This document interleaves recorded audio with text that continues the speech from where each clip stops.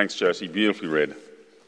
If you keep your Bibles open at that passage, chapters 8 and 9, that'll be great. Nearly every other passage that comes up will come up on the screen. And also in your handouts, there's an outline of the talk. If you want to take notes, that's a great place to do it. If you just want to see where we're going, that might help you too. Promises. We all make promises, don't we? Like this, sorry I didn't make it to the dance concert, sweetheart. I promise I'll be there next time. Or, sorry, I won't ride my bike like that again. I promise. Or, that wasn't a good way to speak to you. I was frustrated. I promise I'll never speak like that again. Those sort of promises. We make promises we know we will never keep, and we call those resolutions. And so, I promise I won't eat like that. I promise I'll eat better. I promise I'll exercise more. I promise I'll spend less time in front of the screen. And we make those promises, but we know we're going to fall. And so when we really want people to trust our promises, we supersize them, don't we? That's what we do. We solemnly swear. We say things like, I know I haven't kept my word in the past. I've let you down. But this time I really mean it. I promise I won't do that again. Those sort of things. But when it gets really serious, we write our promises down. And we sign them. Contracts between parties, financial promises, written down, signed, so that we can't back out of them. We can't say, well, I didn't understand what I was saying. No, we understood because we signed it. And we said we did. And some of these solemn contractual agreements we call covenants, like the covenant of marriage, or covenants on a building contract, or a financial agreement on a loan contract. Now, part of the reason we make promises, part of the reason we supersize them and write them down and sign them is because we're not people who keep our word. We don't do what we say. And so for people to trust us, we make promises. That's part of the reason we make them. God is a word-speaking, promise-making, covenant-making God. In chapter 9, we see the first lasting covenant that God explicitly makes with all of humanity. Why? Why does God make these promises, these covenants? What does it say about him? What do we learn about God who makes covenants like this? From Genesis 1, we've been introduced to the key player of the whole narrative of the Bible, and that person is God. We've seen that God is the God of relationships. God is the God who creates and who provides, and last week, who judges and saves. Loving and powerful, good and just. In Genesis, we meet the true God of heaven and earth. And this week, we continue to meet God, get to know him, see what it means that he is a covenant-making God, and what it means to trust him as his people who are recipients of his covenant. And Paul prays this for the church in Ephesus, and I want this to be our prayer too this afternoon. He says, I keep asking that the God of our Lord Jesus Christ, the glorious Saviour, may give you a spirit of wisdom and revelation so that you may know him better. Isn't that a great prayer? For people made by such a God as the one we meet in the Scriptures, there can be no greater thing to pray than that we would know God better. So won't you pray with me as we are again struck by God in his word. Let's pray. Father God, we thank you that you have revealed yourself to us. And Lord, we pray that you might give us all a spirit of wisdom and revelation so that we might know you better, appreciate you more, love you more, and serve you more too. Amen. So last week we left Noah and his family and all the animals in the ark, didn't we? We left them there for a week. Not quite as long as God did. But they were spared, weren't they? They were in the ark, saved from the fury of God's judgment in the flood. And by the time we get to the end of chapter 7, we see the earth has, in one sense, been wound back in decreation. In judgment, God has poured out an act of decreation, bringing the world back so that it actually reflects the description of the world in Genesis 1 verse 2. Let me remind you, it said there that the earth was formless and empty, and darkness covered the surface of the deep. And at the end of chapter 7, that's where we stand again, back at that point. And then we hear these words, chapter 8, verse 1, but God remembered Noah.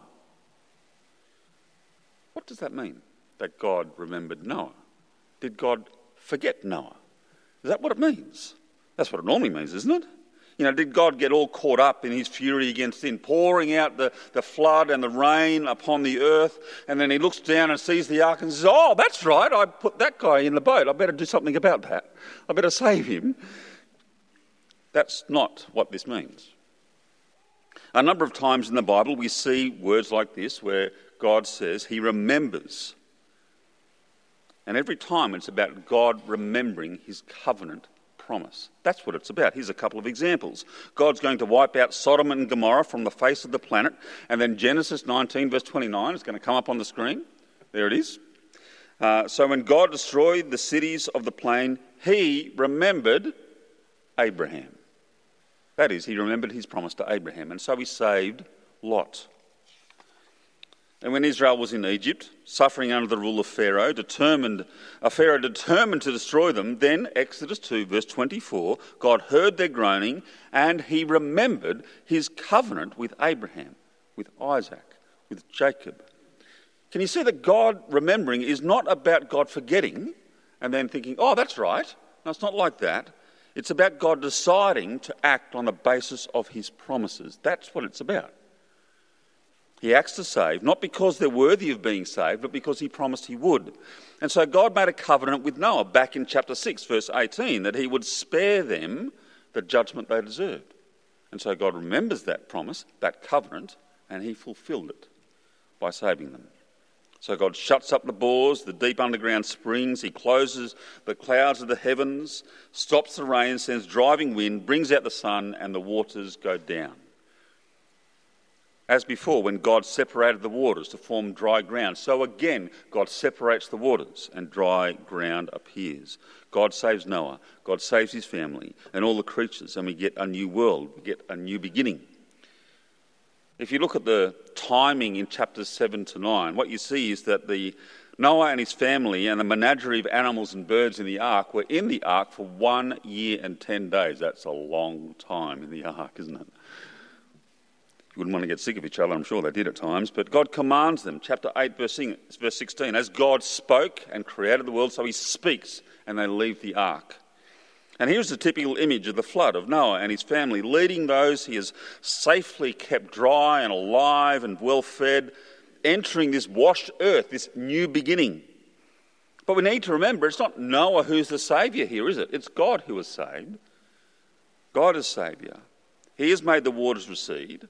He has saved Noah and his family and the whole of creation. And as they come out of the ark, words that echo Genesis 1 and 2 are spoken by God. The animals are sent out upon the earth to be fruitful and increase in number in much the same way as God spoke to the animals and said the same thing in Genesis 1 and 2. Mankind is given food to eat as he was, but this time we can eat meat, which is fantastic. We're reminded again that mankind is created in God's image, as we were told in Genesis 1 and 2. We see it again in chapter 9. Yes, the image of God has been marred by sin, but it hasn't been lost. But you've got to ask, with all these echoes of chapters 1 and 2 of Genesis, do we have a new creation here? Is this a new beginning? A brave new world? Well, it is a new beginning, but it's not a new creation. It's actually creation take 2. Because chapter 9 is littered with this ongoing problem of the horrors of sin. A flood has changed nothing about the world we live in. Chapter 9, verse 6, we read, have a look at it there, you can see it there in front of you. Whoever sheds human blood, by humans shall their blood be shed, for in the image of God has God made mankind. Now, it's important to realise this verse is not, commending revenge killing. That's not what this is about. These verses are written for God's people entering into God's land, living under God's rule with judges and a system of justice. That's the situation it's written into. That's what this is for. What this passage clearly shows us, that all human life, from the unborn to the very old, are all in the image of God, honoured. There's a sanctity of all human life, made in God's image, and to take a life is profoundly evil and deserves to be punished. But it also shows us that in this fresh new world, murder is in mankind's future. That's what this is saying. Murder is in mankind's future. There'll be the utter violence of murder and the terrible necessity of difficult justice and punishment. That's what's coming. This fresh new world is one that will be profoundly marked by the horrors of sin, just like Genesis 3-6. It hasn't changed. And then we see the sinfulness of Noah and his family in the second half of chapter 9. We didn't read it, but I want us to notice, have a look at it. I want us to notice there's striking parallels between chapter 3 and chapter 9, verses 18 to 28. So just as God planted a garden in chapter 2, so Noah plants a garden. Notice that in verse 20. Just as Adam and Eve eat from the fruit of the garden, so Noah drinks from the harvest of his vineyard in verse 21. After that eating and drinking, there comes sin. For Noah was the sin of drunkenness. And that sin leads to nakedness. Not the no-shame nakedness of chapter 2, no, but nakedness full of shame, just like chapter 3. And this sin leads to more sin and family breakdown and discord and lack of trust, with Ham failing to show his father the honour he is due. And then in response to that sin, in both chapter 3 and in chapter 9, there's a curse that lasts for generations upon generations. Can you see what's happening here? This is Genesis 3 all over again. Nothing's changed. So not only do we have a new beginning, a washed creation, we also have sin that echoes Adam and Eve's. The pattern of sin and judgment and curse continues. And that idea that nothing has changed is actually spelled out very clearly for us if we go back to chapter 8, verse 21. As Noah and his family and the animals leave the ark, God says this, "Never again will I curse the ground because of humans, even though every inclination of the human heart is evil from childhood." Words that echo what we read in Genesis chapter 6, if you remember. That mirror of God's word to the evil of human hearts that we looked at 2 weeks ago. That evil human heart that we were exposed to, that we saw in ourselves in chapter 6, was the reason that God sent the flood on the earth in the first place. And yet we've come to the end of it all and nothing's changed. So why? Why the flood? What's the point if it didn't change anything? It's like having a destructive virus in your computer that repeatedly causes it to freeze up. You know, the infuriation of being partway through an assignment and the computer just stops. And you get this, if you've got an Apple, this Apple wheel of death. It just keeps on rolling and rolling and rolling. Or if you've got a PC, it's just that frozen screen. You can't get out of it. What do I do when that happens? Control, Alt, Delete, start again, restart, turn it off, whatever you need to do, and then restart again. But it doesn't fix it, does it? If you've got a virus on your computer, that isn't fixed up. It just freezes again and again and again. The flood is like God pressing Control, Alt, Delete. The problem's still there. The core problem's still going on. The problem of sin and the judgment we deserve. So if that's the case, what's the point of the flood? The flood was never sent to change things. That's not the point. That's not why God did it. The flood was God's judgment on the evil of that generation of humans. But the biggest reason for the flood is actually to reveal God to us. That's the other thing it does. His character is revealed to us. Through these chapters of Genesis, from Genesis 1 through to 9 so far, we meet God. We see God relate with fallen humanity. And as we do that, we see even more the character of God. If we just had Genesis 1 and 2, what we know about God, we would know that God is powerful. We would know that God is relational, that God speaks and reveals. We would know that God is holy and good, creates with order and power, glorious. We would know all those things about God. But once sin enters the scene, we see more of God's character. The facets of what he's like. We see him in even more of his glorious wonder. Last week we saw him as judge and saviour together, hand in hand. Can't separate those two things. This week we see that God is a God of covenant promise. And that's what we're going to explore for the rest of our time together. In chapter 9, verses 8 to 17, the word covenant comes up 8 times. 8 times in 10 verses. It's a big idea. He wants us to notice that. These verses are a massive moment in the unfolding plan of God. The whole of the Bible is punctuated with these key moments of covenants between mankind and God. And here is the first significant one where the word covenant is repeated. So what's a covenant? What does it say about God that he speaks and makes covenants with people? Well, a covenant is a solemn promise. It's a vow to act in a certain way. Now, it's important to note that unlike us, God doesn't need to make promises to establish that his words are trustworthy. God's words are always trustworthy. The God we've met in the opening chapters of Genesis is a God who speaks, who relates with words, who reveals himself by speaking to us. And his words are powerful and faithful and reliable and true. That's the God we've met. So if I say, let there be a 6-lane tunnel from Lithgow to Penrith, you know what? Nothing had happened. If Gladys Berejiklian said, let there be a 6-lane tunnel from Lithgow to Penrith, things would hopefully start to happen, hopefully. If God said, let there be a 6-lane tunnel from Lithgow to Penrith, there would be a 6-lane tunnel from Lithgow to Penrith. Because God's words are powerful and he does what he says. He doesn't need promises to make his words trustworthy. So why does God make promises? Why does he establish covenants? When God makes a covenant, he's underlining a promise. He's saying, this promise will shape everything I do. Will shape my relationship with humanity from this point on. That's what a covenant is really saying. In this covenant after the flood, God is saying, I will never again flood the earth. And that's a word he will keep. That'll shape his relationship with us until the Lord returns. And as a sign, he hangs up a bow in the clouds. Many translations use the word rainbow. I'm not saying it's not a rainbow. I think it was a rainbow, and it is a rainbow. But the word is actually bow. You know, like a bow and arrow bow, like a weapon. God hangs his weapon in the sky, if you want to put it like that. And the sign of that is the rainbow. Never again will he wield his weapon against humanity like that again. That's what he's saying.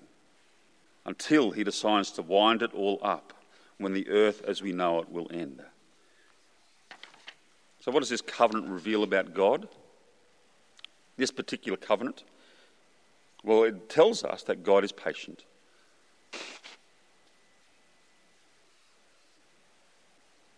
That's one thing it tells us. This covenant with Noah is a promise to suspend judgment for a time and for a long time until he winds this place up.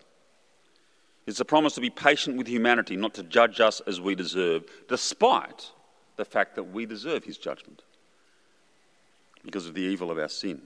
After the flood, God hung his bow in the sky, promised to patiently wait, to bear with the offence of human evil, our rejection of him, our indifference of him, our willful ignorance of him. He said, I will leave judgment, that final judgment, until it comes on that day. What else does the covenant reveal about God? Who is God? God is a gracious God. That's what we see. It's important to remember that God did not establish this covenant because he felt like he made a mistake. That like he went overboard, he thought, wow, that was pretty insane. That flood, not going to do that one again, that was a bit over the top. That's not what he thought. His judgment was just. He didn't back away from it. We deserved it. His judgment was right and just. He gave life, we rejected it, we rejected him, and he took that life away. God makes this covenant as an act of grace, not an act of regret. It's not because he saw how great Noah was, because as we see painfully by the end of the chapter, Noah was not that great. He didn't deserve this covenant. He just gave it as an act of grace.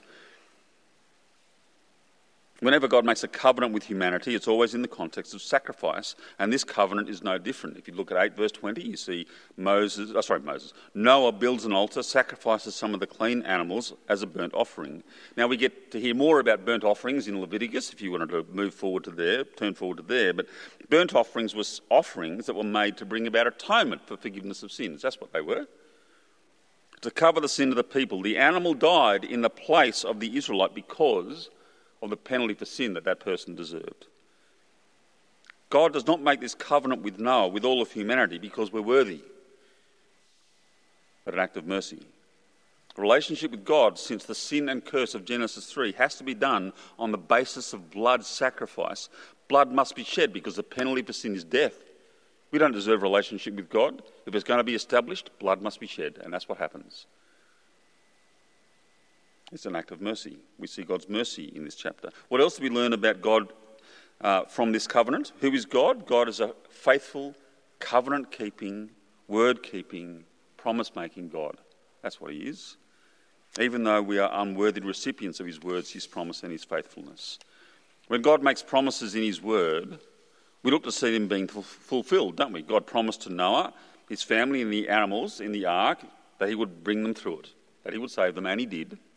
Kept his word. God promised never to flood the earth like that again, and he's kept his promise so far, and he will until this whole planet's wound up.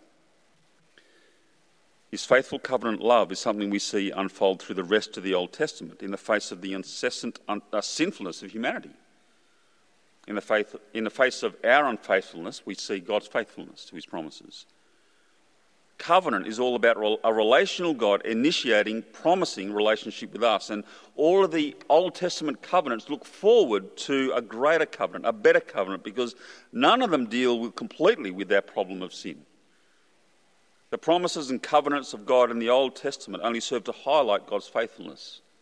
And so God's covenant with Abraham, we're going to see this in a few weeks' time, is with a deceiving, sinful, unworthy man whose lack of faith often threatens God's promises, but God keeps his promise to him.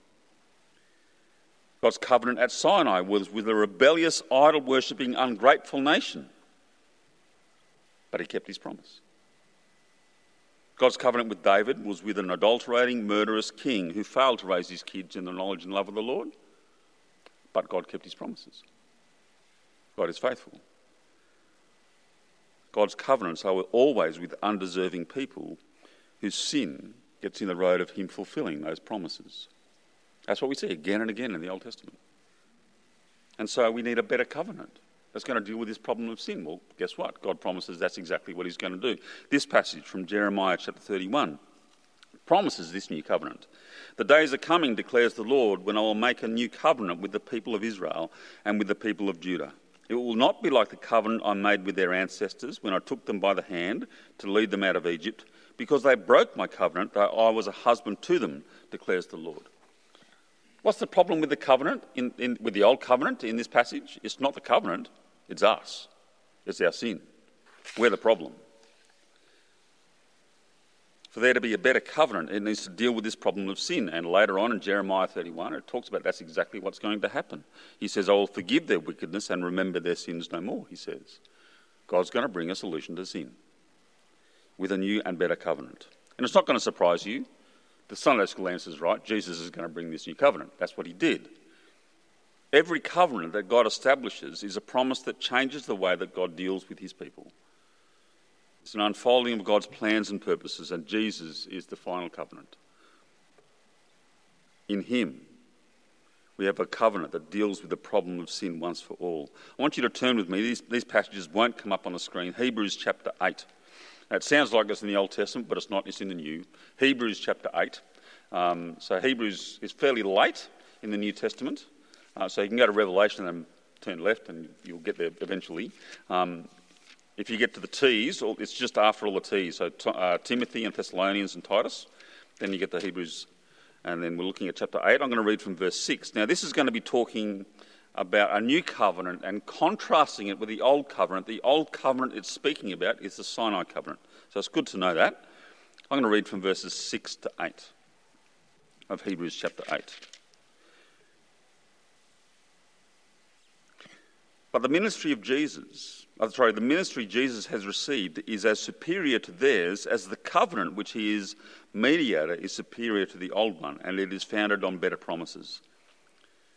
For if there had been nothing wrong with the first covenant, no place would have been sought for another. But God found fault with the people. There you see that same idea we saw in Jeremiah. The problem with the old covenants was the people, our sin. That's got to be solved. And so then he quotes Jeremiah, which we just read before. Flick down to chapter 9, verse 12, as he continues to compare the old covenant with the new one in Jesus. 9, verse 12.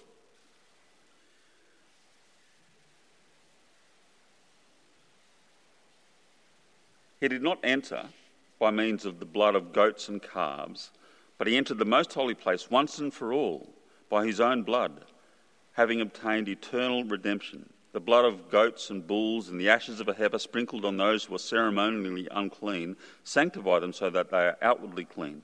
How much more then will the blood of Christ, who through the eternal Spirit offered himself unblemished to God, cleanse our consciences from acts that lead to death, so that we might serve the living God? There we see sacrifice again. God establishes a covenant through sacrifice. The sacrifice here is the death of Christ on our behalf, his blood shed for us. That actually does make us right and does bring forgiveness of sins that lasts. This is the sacrifice that changes everything. This is the covenant that changes everything, that deals with the problem of sin properly. When God established his covenant with all of mankind in Genesis 9, he put his bow in the clouds, didn't he, to say, I will not pour out my judgment like that again. Well, with Jesus, he takes that bow and he spends his fury on his Son in our place.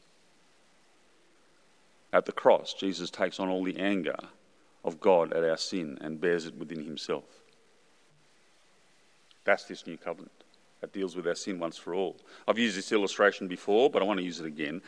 Where's the safest place to be in the face of an oncoming fire? The safest place to be is on burnt ground, where the fire has already been. Because it's already burnt there. It's not going to burn there again. If you stand on that ground that's already burnt by the fire's got nothing left to burn, you are safe. Jesus is that burnt ground. The judgment has already fallen on him, in your place, spent on him instead of us. And so to stand in Jesus, accept his death on our behalf, as Ed said last week, that means our judgment is behind us, not in front of us. It's a wonderful and powerful and amazing thing. Jesus establishes a new covenant in his blood. And this is God's final covenant with humanity. In Jesus, we see even more clearly the facets of God's character that we saw revealed in Genesis 8 and 9. God's patience in the face of our sin, forbearing our sin again and again and again for hundreds, thousands of years until he spent it in his Son. God's faithfulness to his promises at great cost to himself. God's uncompromising justice, the penalty for sin must be paid for. His grace. In the account of the flood, there's the promise of God that he will never pour out his fury in that way again, as long as the earth endures. But in that promise, there's another promise. There's a promise that this world as we know it will end. 2 Peter 3 picks up on this implicit promise of the flood and drives it home for us. Peter warns of people who will say that this world will just keep on going and judgment will never come. And this is what he says. He says they deliberately forget that long ago, by God's word, the heavens came into being. And the earth was formed out of water and by water. By these waters also, the world of that time was deluged and destroyed. By the same word, the present heavens and earth are reserved for fire, being kept for the day of judgment and destruction of the ungodly. Here's the other promise of Genesis 6 to 9. It's the promise that judgment is still coming. God's patience with humanity runs out. God will not put up with sin forever. He will pour it out. Yes, God is patient, a God who is covenant and faithful. He keeps his promises, and in the flood there's a promise of final judgment as well. And we need to heed it. This world as we know it will end. Genesis 8 to 9, we saw a new beginning, but it wasn't a new creation. God's promised a new creation, where everything will be put right. That on that final day, the new creation, the new heavens and earth will burst in, and this earth as we know it will end, and judgment day will come, just as it did for that generation. And if you haven't accepted Jesus, don't think that God's patience will last forever. It won't last forever. He sent his Son, established a new and wonderful covenant. He's a wonderful God, and to be in eternal relationship with him is what we were made for. He sent his Son to die to make it possible for you to be in relationship with him forever. Find refuge in Jesus now and come to know the God who made you, who is your judge. Do it before his patience runs out, because it will. For those of us who do trust in Jesus, who know God in Christ, we're party to a wonderful covenant with the living God who made us. We are unworthy recipients of God's grace and covenant, forgiven by the sacrifice which enables us to be God's forgiven people, children of the living God. We are recipients of mercy. All who enter into covenant relationship with God are recipients of mercy. We're undeserving. We've been cleansed by the blood of Christ that we might serve the living God. He's a wonderful God worthy of our whole life.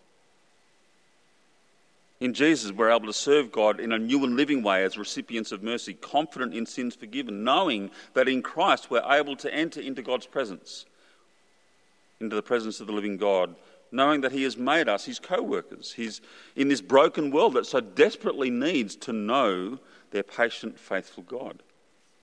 We've been reminded again of the wonder of the God that we know. That's what we've been seeing. That's what we've met in Genesis 1-9. And a reminder that we are in covenant relationship with him. Let that truth, let that wonder drive you and spur you in your service of him. Live holy and godly lives as you wait for that day when the new creation will burst in and your covenant relationship with the living God will have been brought to its eternal fulfillment. Let's pray. Father God, we want to thank you for what you have done.